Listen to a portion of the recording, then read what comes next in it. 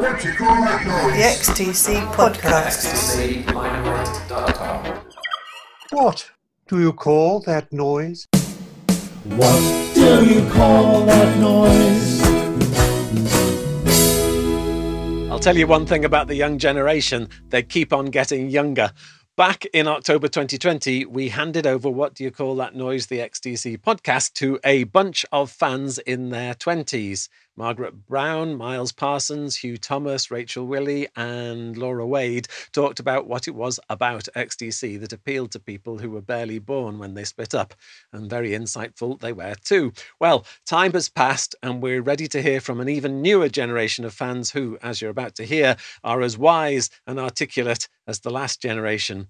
I met several of them at the 2022 fan convention in Swindon and I was so impressed. My name is Mark Fisher and I'm delighted to sit back and listen to Ashley Lacron, Lexi Ward, Lee Saunders and Lewis Wilkinson as they share their enthusiasm not only for XTC but also the bands that led them to discover XTC. And because it's that time of year, they're in party spirit. All that is coming up. First, a brief and sad dedication to Chris Hobbs, who recently died. Chris was a big fan of the band and attended fan conventions in Manchester and Swindon and will be very much missed. All the best wishes to his friends and family. And then a massive thank you to the supporters on Patreon who keep the XTC podcast on the road. It would be fantastic if you would lend your support as well. And if you'd like to join them, just go to patreon.com/Mark Fisher and decide whether you'd like to be a pink thing, a humble daisy, or a knight in shining karma. If it's the latter, I'll read out your name at the end of each episode. If you haven't brought your copy of What Do You Call That Noise, an XTC Discovery book, just pop along to xtclimelight.com. That's all from me. Let's hand over to Ashley Lacron for this month's episode of What Do You Call That Noise? What do you call that noise? All right. Hi, everyone, and welcome to the Young Fan Takeover Christmas edition. Today, there are 4 of us, including myself, and since the holidays are coming up, we wanted to go with a bit of a Christmas theme while also talking a bit about ourselves and what got us into XTC as people who weren't around to see them perform live. I'm Ashley, I'm 24, and from California originally, but I just moved to Oxford to get my master's, so I'm living over here for the time being. I'm Lexi, I'm 22, and I'm from Duluth, Minnesota, USA, and I love XTC, that's why I'm here. I'm Lee, I'm 25, I'm from Trowbridge in Wiltshire, so I'm not far from Swindon, and I love XTC and music a lot. Hi, I'm Lewis, and I'm currently living in London, and no surprise, I really love XTC as well, and I hope everyone's feeling very festive today. Very festive. Yeah, it's super interesting about XTC because I feel like for as underrated as they are, they really are still alive in a lot of ways and kind of live on through being this basis of inspiration for a lot of past and current artists as well. And I think through that, they've also garnered some younger fans. I know on the previous Young Takeover episode, it was mentioned that XTC fans tend to be people who are really passionate and knowledgeable about music. But Lee, you actually had a really interesting story as well about how you got into them that I think is a little bit unconventional to the normal gateway of getting into their music. If you wanted to share that. Yeah, sure. I mean, so I had I had something of a false start with XTC years before I sort of got into them properly. Because when I was little, I really loved music. Even when I was little, I've always been a big, it's been my thing. But the way I got into XTC was through a much more niche passion, which is hill figures. So, I mean, living in Trowbridge, in Wiltshire, there's a lot of white horses around, and my local one is Westbury White Horse. And the fact that I used to love going to Westbury White Horse got me interested in hill figures when I was like 7 or 8 in the mid 2000s. And we did a trip around all the ones in Wiltshire. There's 8 of them. And then on a separate day, we went to the Uffington Horse, which of course is just outside Wiltshire in Oxfordshire.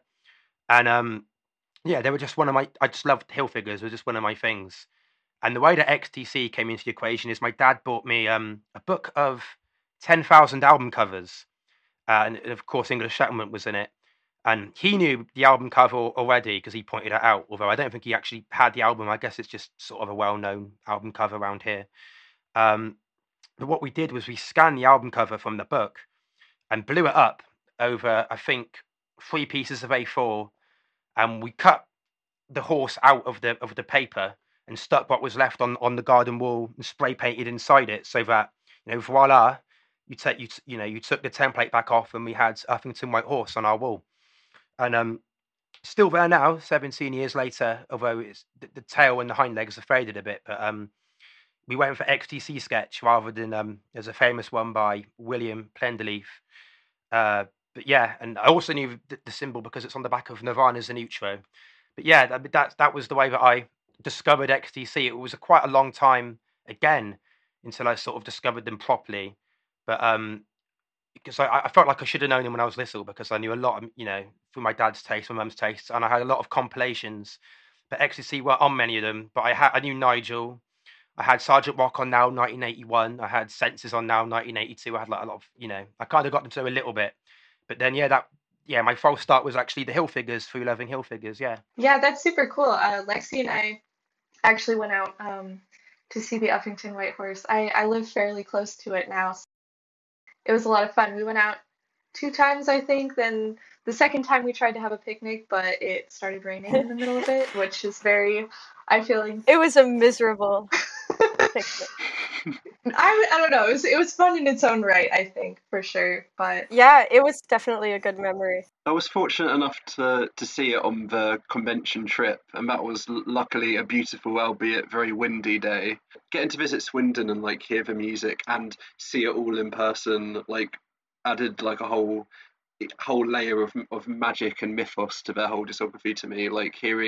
Listening to tracks like Red Brick Dream and everything, walking around Swindon, even though this is a very different Swindon to one they were in, that experience was really special. Yeah, I found it the same. Yeah, for me, I just moved over here around the time of the convention, so it was a great way to kind of take it all in, I think. And I'd never been to the UK beforehand, so it was very surreal, I think, to be in the place that you hear about, in all the songs. Was really cool. Honestly, I can't imagine a better introduction to the UK, one Swindon being your first town, and just the XTC celebration weekend. I know, yeah, and it's funny because a lot of people are always I think a lot of people kind of discount Swindon, and they're like, oh, it's Swindon, and it's not it's not like London or Manchester or any of these places. But honestly, I really enjoyed myself. I actually quite like Swindon. So. Yeah. Me too. Yeah, maybe I was biased because I like their music, but it wasn't the grey,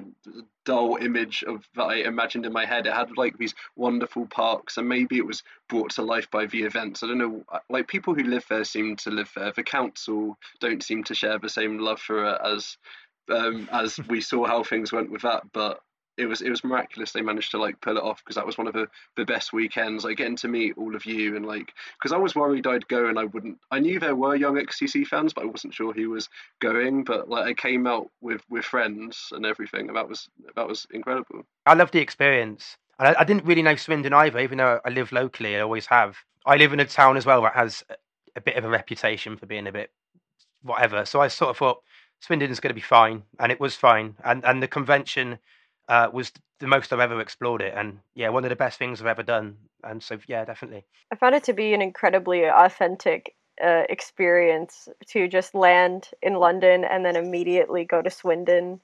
I don't know. I feel like walking around, like Ashley said, it really illuminated just the lore of all of XTC history. But it was also, it felt very real. I almost could understand the emotions and feelings that they were feeling when they wrote the songs. And yeah, it was a really good time. I don't see what's so bad about Swindon personally. Ashley and I were saying people that hate on Swindon should go see certain parts of LA, and they'll feel grateful about the city they live in. Yeah. Maybe that's where the next XTC convention will be. Yeah. Let's hope not. Yeah, let's hope we don't hold it in like Van Nuys or something like that. I think we should keep it in the UK. Yeah, kind of jumping back to how we kind of got into XTC or gateway into XTC. I think, for me at least, a lot of people kind of start out with just listening to new wave bands and getting into that through other bands. And I think that I did kind of have a little bit of a similar experience. I started listening to, I guess, really my gateway into the new wave or just acts associated was with Danny Elfman. He's pretty prevalent right now in pop culture just with all the movie scores like Nightmare Before Christmas and Beetlejuice. And so I kind of just became a really big fan of his, and it led me into Oingo Boingo, which kind of sent me down a rabbit hole. I got into some other associated bands like Talking Heads, Devo, and Thomas Dolby is definitely one that I really love. So I think that I was bound to find XTC one way or another through that. And it was eventual. I started out, I think as most people tend to do, with Drums and Wires, which is, I feel like, a good entry point for people who are interested in associated bands and kind of that genre of music. But I didn't really end up getting super into them until I listened to Big Express. So Yay. Yeah, Big it's Express funny. love. Big Express love. Yeah, I feel like a lot of people kind of skip over that album. So when I hear other people seem to really like it, it makes me feel good because I was like, that album is, it's so amazing, and it's really cool that like the concept of it being with the railway and all that. And I think too, another thing that's interesting about that album is the juxtaposition of a lot of the songs. Like if you kind of compare I Bought Myself a Lyrebird to a song like Train Running Low on Soul Coal, they're two entirely different songs, but they just go so well together on that album. And I think, my personal favorite on that album is I Remember the Sun. And also I love This World Over. There's like super powerhouse songs on that album. I think I Remember the Sun was actually one of the first songs that really got me into XTC. I think Colin is an amazing songwriter, and I was really drawn to that song in particular because I think I'm a little bit of a sentimental person, so it kind of spoke to me. And This World Over was another one that really drew me to them as a band. It has a killer bass line too. Yeah, it does. It does. I play the bass myself, so that one was a lot of fun to play. I actually think that there are a lot of really great XTC bass lines for anyone out there who plays the bass. Absolutely. But yeah, that's kind of what drew me in, and then I just went down this rabbit hole of listening to all of their albums, and now it's hard. I can't pick a favorite, and I can't pick a favorite song, and they're just all amazing in my head. I'm like, I don't even have a favorite. Like, it's definitely been said before, but like the favorite XTC song / album just deviates depending on the day of the week, right? Yeah, Yes. yeah. I thought I have a fixed favourite there. I think I have a fixed favourite album. Big Express? That's my second favourite. My first favourite was the first one I heard, and I know it's an odd one to start with, but Apple Venus. Because by the time I got into them properly, I felt like I should have known them for years, like properly, because I like a lot of bands that, so Blur or Madness or whoever, bands that kind of get mentioned sometimes at the same time. I kind of knew their whole discographies already. So by the time I sort of discovered XTC properly, not realising how important to me they'd become, I was a bit of a geek. I like to fish out kind of the other albums, and I kind of read about Apple Venus, and I'm going to start with that one. And it's still my favourite now. I adore it. But Big Express is my second favourite. you might be the only person that got into XTC through Apple Venus. That's like a very rare pipeline. Yeah. It's a bit like I started with like Robin Hitchcock. Well, it wasn't the first one. The second one I heard was Respect, and I haven't got that far with him yet, even now. But I like kind of going for the odder ones that have nice artwork, that maybe don't get as much attention. Well, at least I don't see them get as much attention before I sort of just delve into discographies properly. But yeah, At least gives your perspective of the band, makes it into a unique journey, I suppose, that way.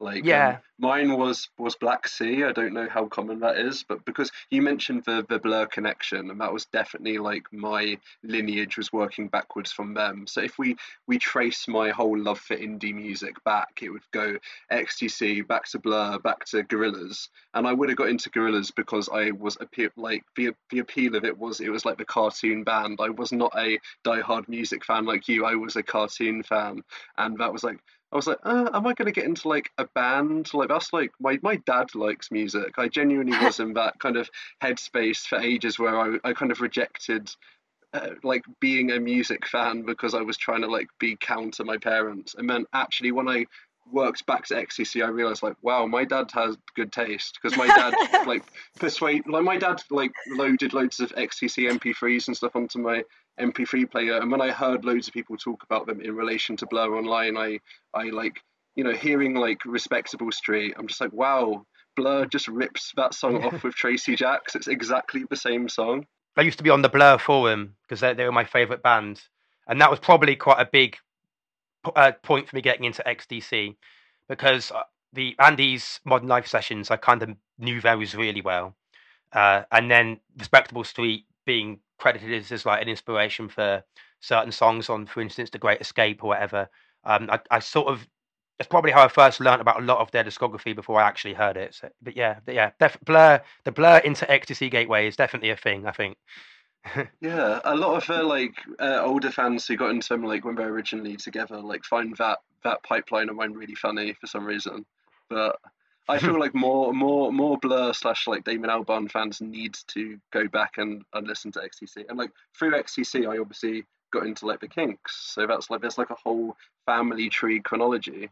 And then I don't know, there's loads of bands that can fit in as like the like great grandchild following Blur. I'm not sure. We have to see what history decides is like for next step. It could be like bands like Feet or Sports Team or any of those that sort of fit in that clever British observational style of songwriting. Yeah, I've seen the Blur to XTC pipeline, also the Pulp to XTC pipeline, I think. In retrospect, I think Blur and Pulp are kind of similar. I grew up like Blur was like Right. my first love, but in like over time I've realised Pulp were like the better Britpop acts. Hot take, I don't know, but I love Pulp, but I'm Blur.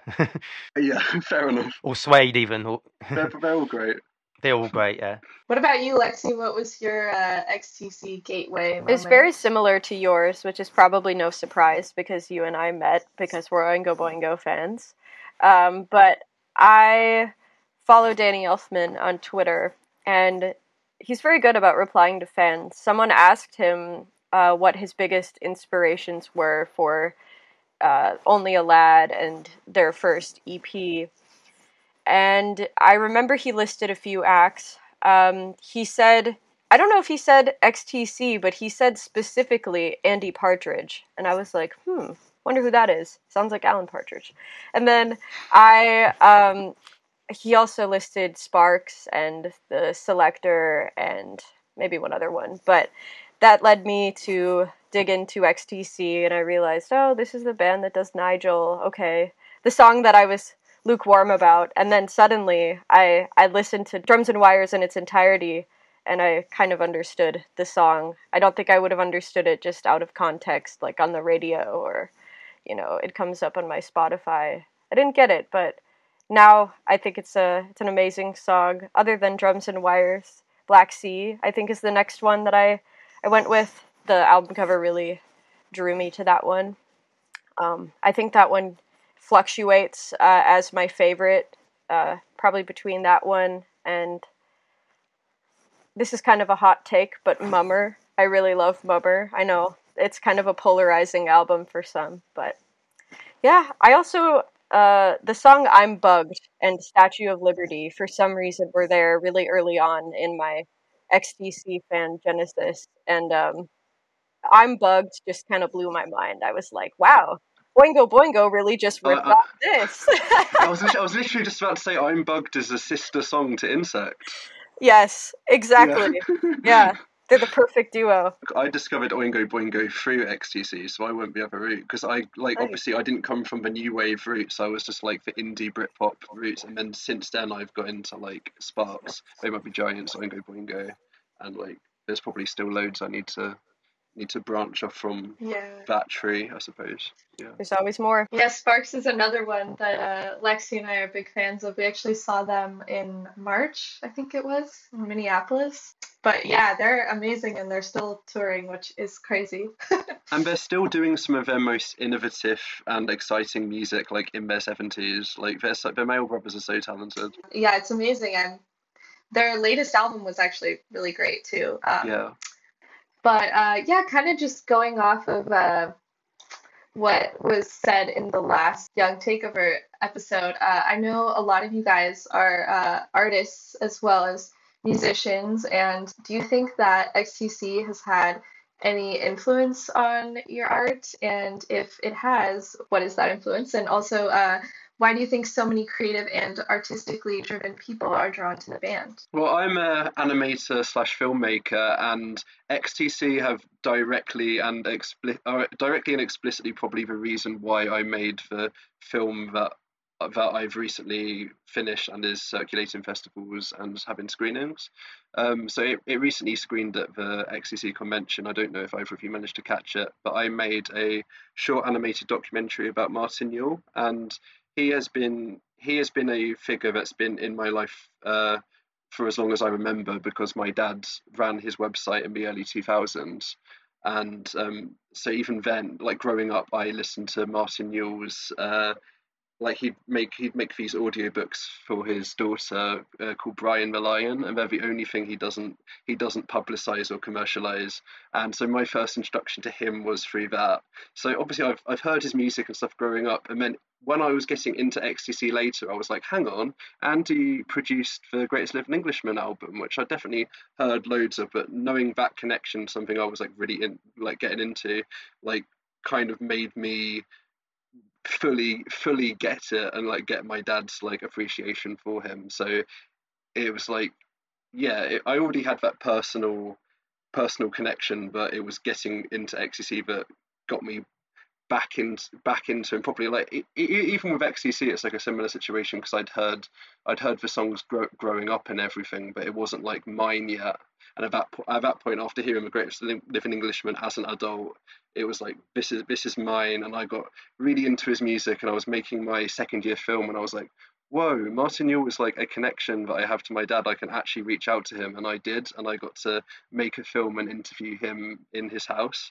And I made it look like his early cassette tapes, in terms of the sort of sketchy illustrations that we'd have on the front, because Martin Newell is one of the pioneers of home recording. So these tapes are just like scrappily recorded. It's like if XTC had zero production and was just made in a kitchen, is how I describe his music. So like anyone who hasn't listened to his music yet, it like definitely do, and start with The Greatest Living Englishman and work your way around from there. You can ask me for recommendations. I'm always happy to talk about Martin Newell or XTC. So yeah, I got to make this film, which was the best like final year project I could have ever dreamed of, because I ended up discovering the right bands at the right time. That's great. Yeah. That's really neat. Yeah. I wish that I got the chance to see that. Yeah. Me and Ashley missed a bit of the convention because of the time schedule change, and we were looking at the old itinerary. But dang, that would have been really awesome. You know, I actually haven't listened to Martin Newell, but I will now. He was recommended to me on Facebook as a friend, but now I know that he's an artist, and I'll definitely look into him. I just want to applaud Lewis's film. It was excellent.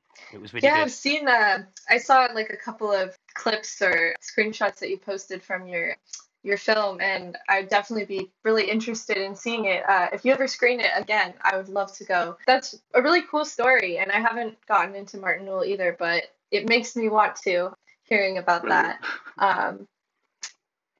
But yeah, I mean, for me personally, I've been really into graphic design and art for a while, which funnily enough, that's not what I'm getting my master's in, but it kind of eventually spilled into some other things too. I know some of you might know I've been helping run a revived Oingo Boingo fanzine that we put together and ship out to people. So it's been kind of cool to bring back the idea of fanzines from the 70s and 80s.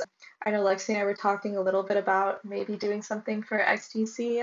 Not sure, but yeah, I also knitted that drums and wires sweater to take to the convention. It's funny that it ended up getting like noticed on Twitter. It was just crazy to see people who I had no idea like listened to them or liked them at all and reached out and were like, "Oh, I love XTC. This is so cool." And I was like, "That's I had no idea." And it's I think it's kind of a testament to the fact that they're still prevalent and alive amongst a newer generation of fans. But I think for me, I always gravitate towards drawing things that inspire me or taking and incorporating elements of things that I'm really drawn to. And there's actually a lot of great artwork in and around XTC, I think. I always cite the Drums and Wires album cover as being one of my, if not my all-time favorite piece of graphic design, simply because I think everything about it just works so well and really kind of solidified a logo for them as a band. And it's very simple, but somehow it's super eye-catching and powerful. And yeah, I love it. It's really great. I love the colors. And I think that my own artwork kind of uses that idea of minimalism, but also adding like color and shape. And I think that I kind of subliminally picked that up from some of the XTC artwork. I also love the Oranges and Lemons album cover, which I know is inspired by the Beatles and the Peter Max artwork and Yellow Submarine and all of that.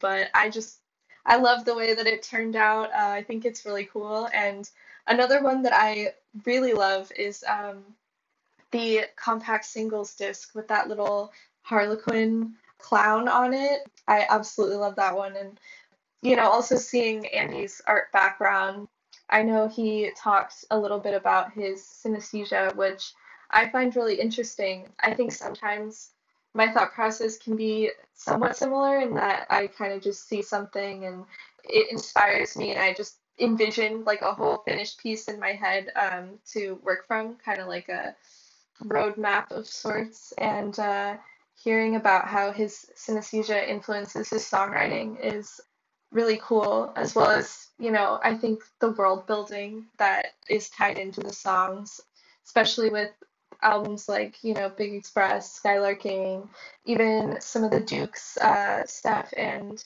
I think that really attracts a lot of artistic people and creative people. And because I think that something about XTC that's just always done so well is the songs paint really vivid images in your head. So I would say that's probably why there's so many creative fans, and it's been so cool to see all of the things that people make. I've seen XTC clothing. I know there's someone on Twitter who makes clothing inspired by them, as well as I think Cooper was at the convention who did that really cool punch rug, Drums and Wires back patch. So that was super fun to see as well. I'm so glad that you brought up synesthesia. I'm just dying to talk about it. I don't consider myself an artist. I feel like a wannabe artist that's dying to find their medium, and hopefully I will someday. But I feel like I find Andy's songwriting approach to be very relatable, and I have a lot of different types of synesthesia connections that are just kind of inherent in my thought processes, and I respect that, and I think it's a very inspiring mode of songwriting, and I just think that it sort of, like you said, creates very vivid images. I think part of the reason why Mummer is one of my favorite XTC records is because it is kind of like everything else was in black and white, and for the first time there's all this color, And I can see that in the songwriting. I can see how suddenly the new studio techniques and just the possibilities that were unleashed with Mummer just kind of really ring true with the songwriting, and it just feels so vivid and colorful and powerful. I just love it very much. And how you described Oranges and Lemons to me at the convention has made me love the album more, so please talk about that. Oh, okay. Yeah, so with Oranges and Lemons, I don't know why, but I always, when I hear it, I picture, I don't know how to describe it, but coloured piped glass. So I picture like the old Windows XP pipes screensaver. I picture like coloured glass, like different, like in sort of different sections, different colours. And I always picture it as if the album's being played on that. And I don't really know how to describe that, but that's just the evocation I get when I hear it. Yeah, it's a strange one. But actually, I mean, you mentioned graphic design and that. Like when I did graphic design at college, and a big thing was for me was album covers, and Drums and Wires was one of my favorite. Well, it is one of my favorite album covers, and I remember using that as an inspiration for just little things, little logos and stuff, because that's maybe a top 10 album cover for me, along with English Settlement, because I love the horse. But I like minimal artwork, but with color. So I mean, I think Lexi, you mentioned Black Sea. I didn't hear Black Sea as one of the first Lexi albums I heard. I left it a while because I didn't like the album cover as much as some of the other ones. It's a great picture of the band, but I just like band covers less. Whereas Big Express with the wheel, or Non-Such, with the cast, I just like 2 or 3 colors, the tonal. And I guess when I hear the albums, I sort of picture, I don't know how to describe it, but I guess it's has synergy to synesthesia. So it's a line drawing on Non-Such. I hear line drawings when I hear the album, that kind of thing. I don't know how to describe it, but yeah, I get like strange evocations when I hear certain songs or certain bits in certain songs, that kind of thing. Their music definitely has the tendency to do that. I think that I understand why Oranges and Lemons kind of evokes that image in your mind. I think it makes sense. It's a very bright and colorful album as well. Maybe even more so than Mummer. Yeah. One of my favorite songs by them is on that record, Cross This Ant Heap. Oh, lovely song. Yes. My favorite is Poor Skeleton, I think. I just love it. That's another very Oingo Boingo style song, in my opinion. Yeah. I have like a really embarrassing confession. When I read Across This Ant Heap for the first time, I thought it said antheap, and I didn't know what an antheap was, and I just thought it was like a British thing, and I was like, oh, and then I was like, wait, actually, I think I'm kind of an idiot. I have to admit, I thought the same thing. I read antheap until I heard the song, and I was like, oh, is this a word that Andy Partridge made up? Is ant heap a word? Yeah. I've never heard ant heap. It's like, have you ever played miniature golf with the little like ant heaps that you have to like put the ball into? I mean, I guess I've always called them ant hills. Molehill, ant hill. Yeah, I don't know. I think it's one of those things. Yeah, can go either way. But yeah, I know another question I had for you guys was, I know a lot of you guys are music buffs, and just kind of assuming everybody collects vinyl records, but even if you don't, I think there are a lot of really cool XTC vinyls that are floating around out there. And if you do have any, what is your favorite XTC vinyl in your collection, and what is one that you would love to have? And mine is definitely my Senses Working Overtime 45 UK pressing.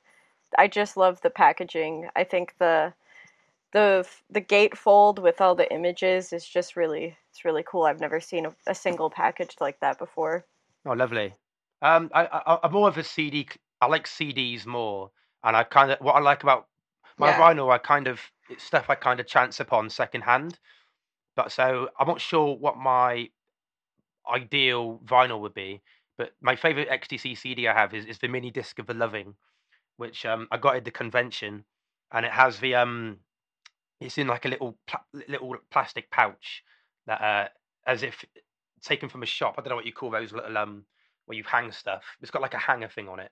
I quite like that. Yeah, I know. I also only really have a CD collection, but I only have 2 XTC CDs. One that I stumbled across in the wild, which was the Fossil Fuels Best Of, and None Such, which my dad gave me. But I don't have much of a physical collection currently. I had to build mine gradually, because when I got into XTC properly in the early 2010s, my good CD player broke in about 2011, and that sealed my CD collection off for a while, in a sense. So I kind of started listening to stuff more online. Until then, I was entirely CDs and never really went online for music. So they're one of my, I guess in a way, they're one of my first digital bands, and I've gradually pieced together their discography on CD. But it's a bit uneven. Some of them are the 2001 version, some of the 8 records reissues. So the spines look a bit weird on a shelf if you try and line them up, because it's a bit ugly, because some of them are just plain white and some of them are coloured. But there we are. It's a bit like the Bowie 99 remasters are a bit uneven there as well. Yeah, I really like. I'm starting to get into the CDs, but I bought a CD player when Andy and Colin's new music came out, because I didn't have any way of listening to it and I couldn't play it in my car, so I bought a CD player for Hardest Battle actually. But so now I'm starting to collect more CDs. But I think that vinyl wise, for me, my favorite is probably the Sergeant Rock 45, the UK pressing, because it has that. I think Andy drew it. Looks like something Andy would draw, but it's the comic strip of Sergeant Rock that is like, it's like a fold out. Yeah.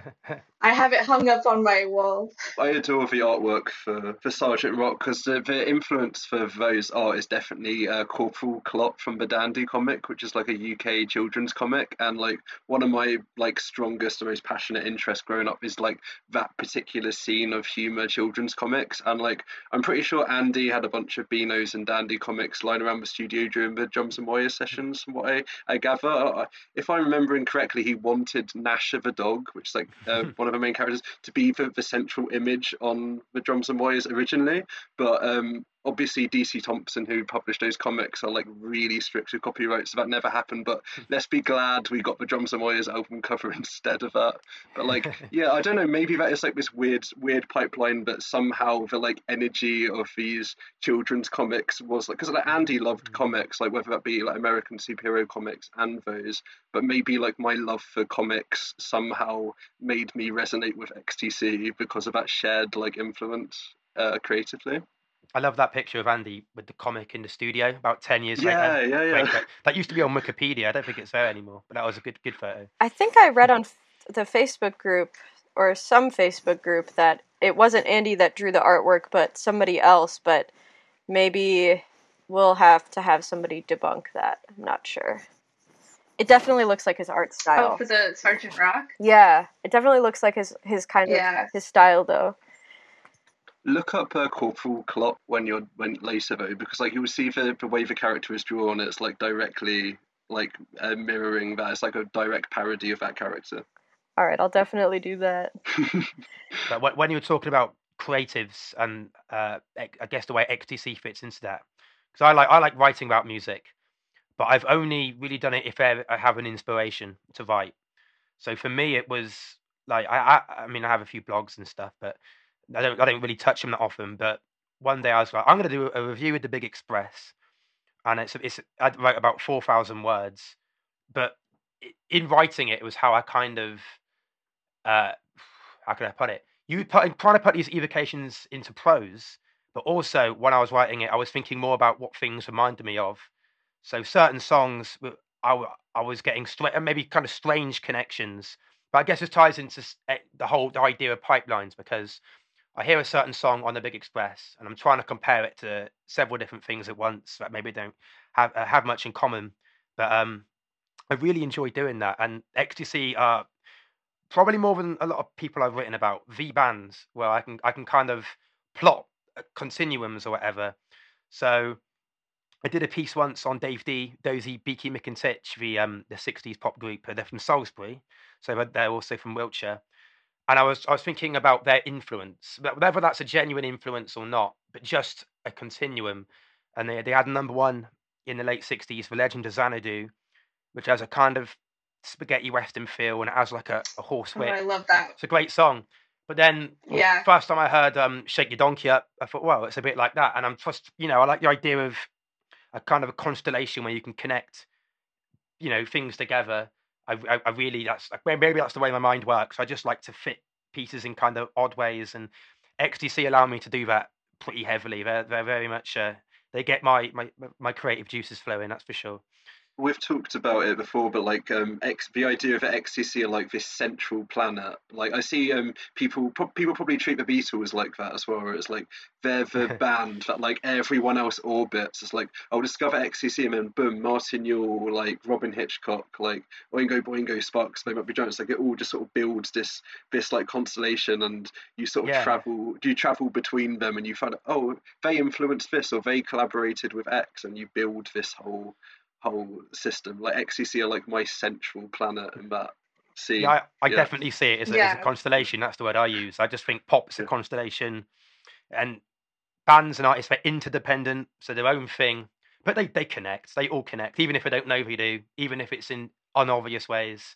I just like to draw the lines, I'm always hearing current bands. Yeah, and I mean, you can even hear it in some current bands. One band that I really like is The Last Shadow Puppets, and I think that their first album sounds a lot like Dukes of Stratosphere, and I've always thought that. And then Miles Kane was in the documentary, so I was like, okay, now I know for sure that he had to have been inspired by it somehow. On the subject of the Dukes, it's because Andy credited Nick Nicely, Hilly Fields as an inspiration on 25 o'clock that I think me and Hugh as well. Maybe I'm not sure about Hugh, but I definitely discovered Nick Nicely initially through that, I believe, and I love that. That's like maybe my favorite, one of my 10 favorite songs of all time, Hilly Fields. So that's directly, I think, because of Andy's sort of championing of it once upon a time. In an obscure interview or whatever it was.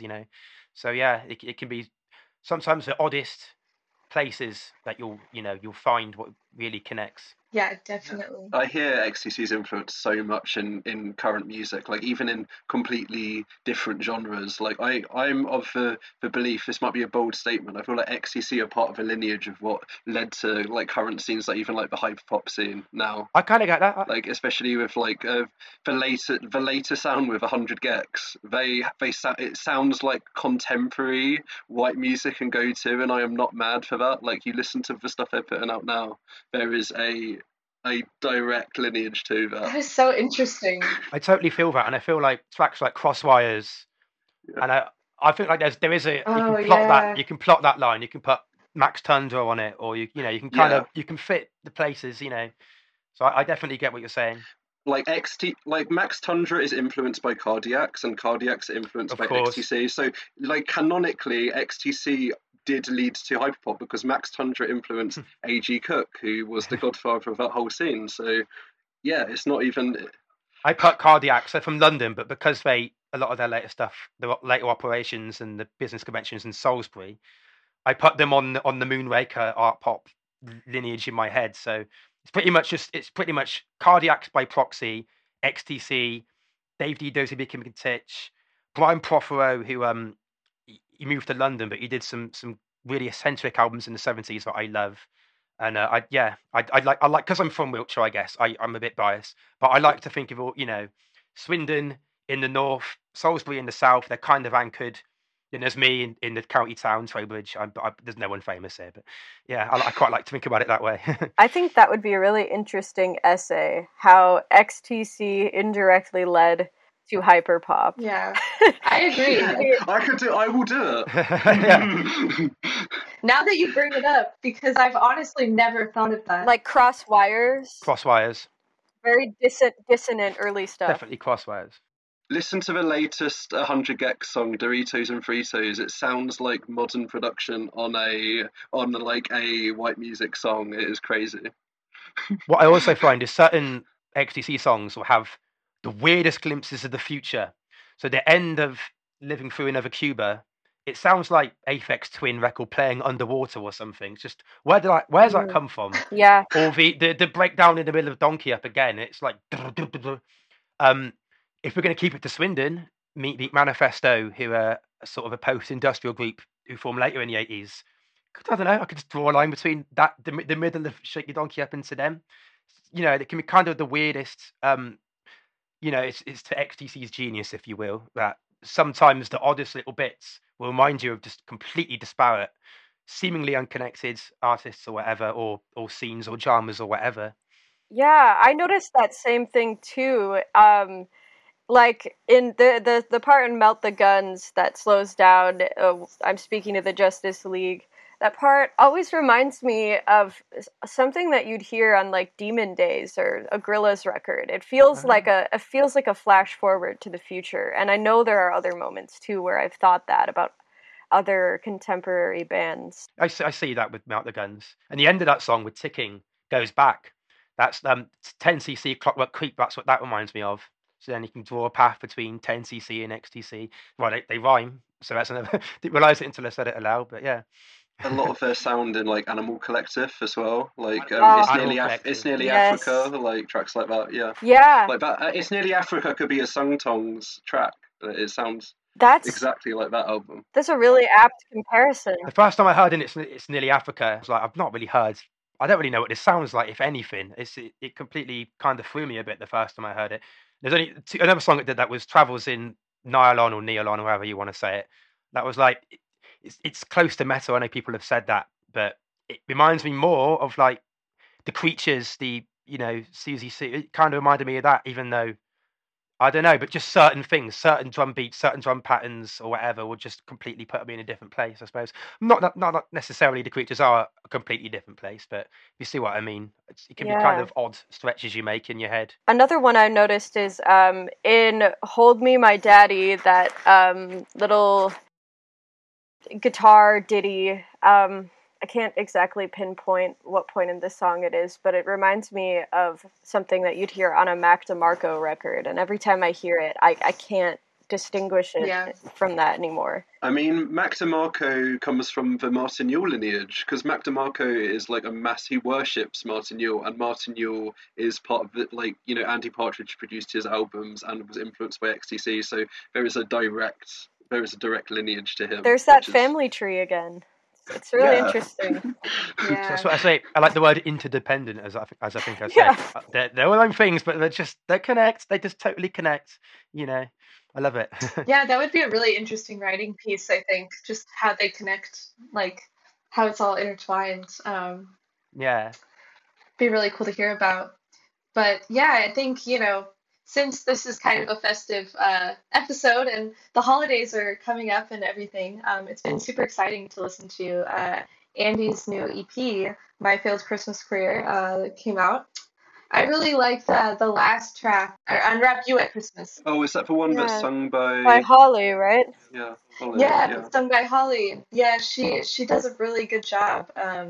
I'm somebody that likes to get into the Christmas spirit really early, probably earlier than I should, but I think that they all kind of have that classic, like, Christmas music sound to them. I know I've kind of always really enjoyed, I know Andy did a track with XTC, I think it was under the name Three Wise Men, called Thanks for Christmas. I don't know if you guys have ever heard that one, but I really like that one as well. Mine just arrived in the mail. I haven't had the chance to listen yet, although someone did upload Unwrap You at Christmas to YouTube, and I listened to that. Holly's got a lovely voice. On the topic of Unwrap You at Christmas, it was like a late era's Monkees song. I kind of prefer the version on this EP. It was when they were kind of getting up there in their years, right? I think it's kind of funny for like these old men that aren't really teeny boppers anymore to have such a provocative song as a single. I think it's really funny. There was a bit on one of the They Might Be Giants podcasts where one of the hosts was talking about seeing the Monkees as a kid and being traumatized because he saw them as old men and he was envisioning them as a young band, and I always think of that as so funny. It reminds me of that Victoria's Secret ad that Bob Dylan was in when he was like in his 50s or even 60s maybe, and it's kind of wrong. I think Andy's really retained his sound though, like over the years. I was listening to My Failed Songwriting Career songs and I was like, he sounds the exact same. Like, I mean, I think there's a little bit of a difference from maybe like white music era to now, but the seal barking era. He, to me, has really retained Can we talk about the evolution of Andy's voice? Because Andy did for Bark to sort of have his own identity, because he wanted to have like a unique selling point of his voice. And then gradually throughout the discography, you hear him discover his voice, and that's one of my favourite things about binging their discography. Is it's like by the end, this is how Andy Partridge sings. Right. Yeah. That's exactly how I feel. To go from I'm Bugged with the the various barking and squeaking and stuff like that, to go to Wrapped in Grey, it's really just, the evolution is, it's really endearing, because I feel maybe anybody can find their voice if they, dedicate themselves to it. He's always been a great singer. That's not to discount that, but I think that's kind of true throughout the whole band too. Like, I think the same with Colin, like, going from Crossfires to a song like Bungalow. Yeah. When he found his own voice. It's crazy how the early records, they really sound very similar.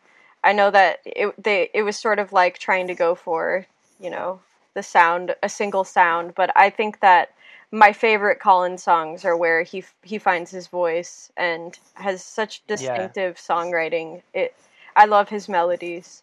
I feel like with Colin, there was a shift in the mid-'80s where I don't want to say sentimental, but the songs became generally more about childhood or memories or whatever, or just upbringing. And that's, as you say, I think that's a lot of my favourite songs of his are after that, because a lot of his earlier songs, I guess, are more sort of social comment. Maybe I feel the change. Maybe, I mean, it's obviously roughly speaking, but the change maybe is the Big Express, which starts with Wake Up, which is the Colin of Ball and Chain and so on, and then I Remember the Sun, which is the Colin of Bungalow, Frivolous Tonight, and that's why I feel.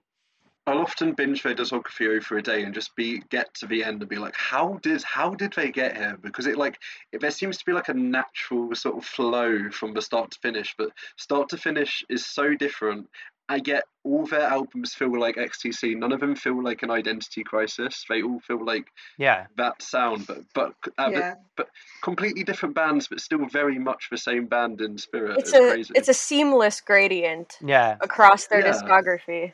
Yeah, that's what makes them so special to me. I think just compared to a lot of the other bands, to me, there's usually one or two albums that I'm like, this one wasn't quite, my favorite, or, I don't quite know what they were going for here. But I think with XTC, all of the albums have their own purpose, and they're great in their own right, and kind of serve that purpose in the evolution of the band. And I think, to me, that's what really makes them stand out.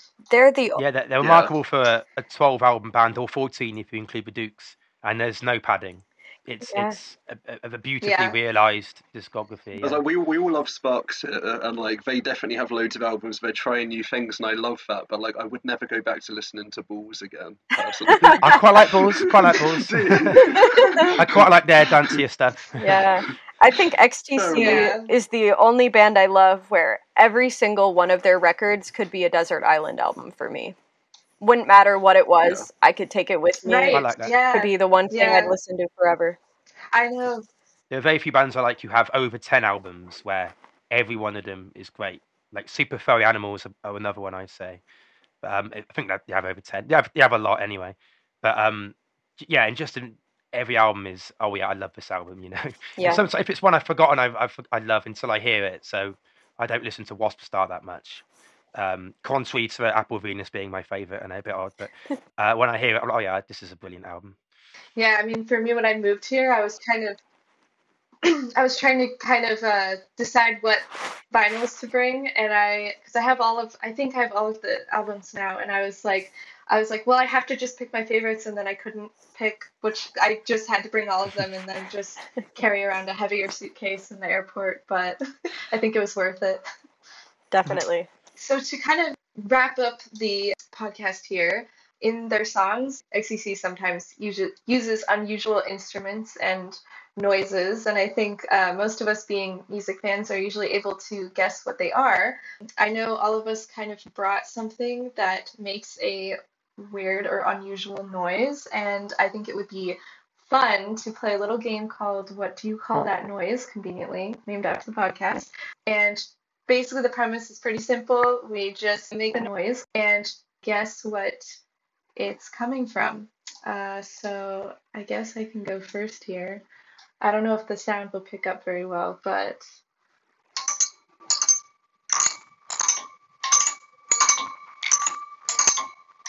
I don't know if you guys can guess what that is. Is that either like glass bottles? Is it a toy xylophone? Yeah, I was thinking xylophone. Nice.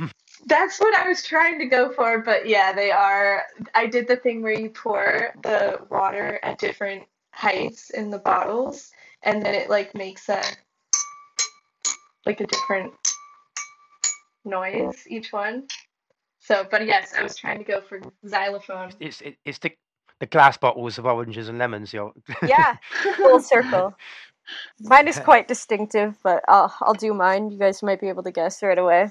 I wanted to do something a little more obscure, but I couldn't find anything around the house.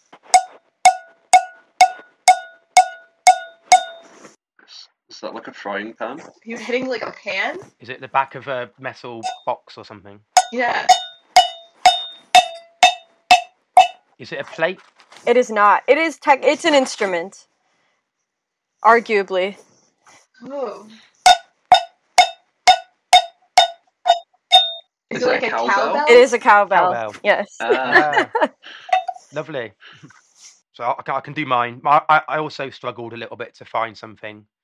So I'm not sure how inventive or creative this is, and it's probably really easy if you can hear it. But A lighter? Is that a lighter? no, So, yeah, lighter. it's not. It's not a lighter. Do it again. If you can hear my dog, I'm sorry. That's a dog. I'll do it again. Yeah, Sorry. dog. It's not the dog. What do you call that noise? You call that Bella. That's her name. Scissors. Scissors. Snipping goes the scissor man. Yeah. Nice. Oh, I couldn't think of anything, so just scissors. clever. Mine is also not going to be hard, probably. Vacuum. A dustbuster? Handhold vacuum, like a handhold one. No. No. Blender? Is it a blender? No. I thought this would be easier. Oh, man. If it's not vacuum, I'm out of guesses. Wait, do it again. I think you'll kick yourself when I tell you. That just sounds like my handhold mic. Yeah. Vacuum. I can't get Yeah. that out of my head. Is it a power drill? No. I'm not playing with you. You'll kick yourself when I tell you. A hair dryer? It's a hairdryer. Is it a yeah. hairdryer? Oh, man. Nice. Hairdryer. It is a hairdryer. This game is harder than we thought it I would be. know. I thought everybody would get my cowbell. Maybe I'm just not good at playing it. All right. Well, I think this was a good end to the episode, and I'm so glad that I got to talk to you guys today and find out a little bit more about how everybody got into XTC and also what drew us to them as a band. But yeah, it's been lovely talking with you guys. Thank It's you. been lovely. Yeah, it's been lovely being here. Thank you. Thank you for having me, and thank you, Mark. Yeah, thank you, Mark. Thank you, Mark, as well. Yeah, thanks, Mark. Young Generation Takeover was fun. What do you call that noise?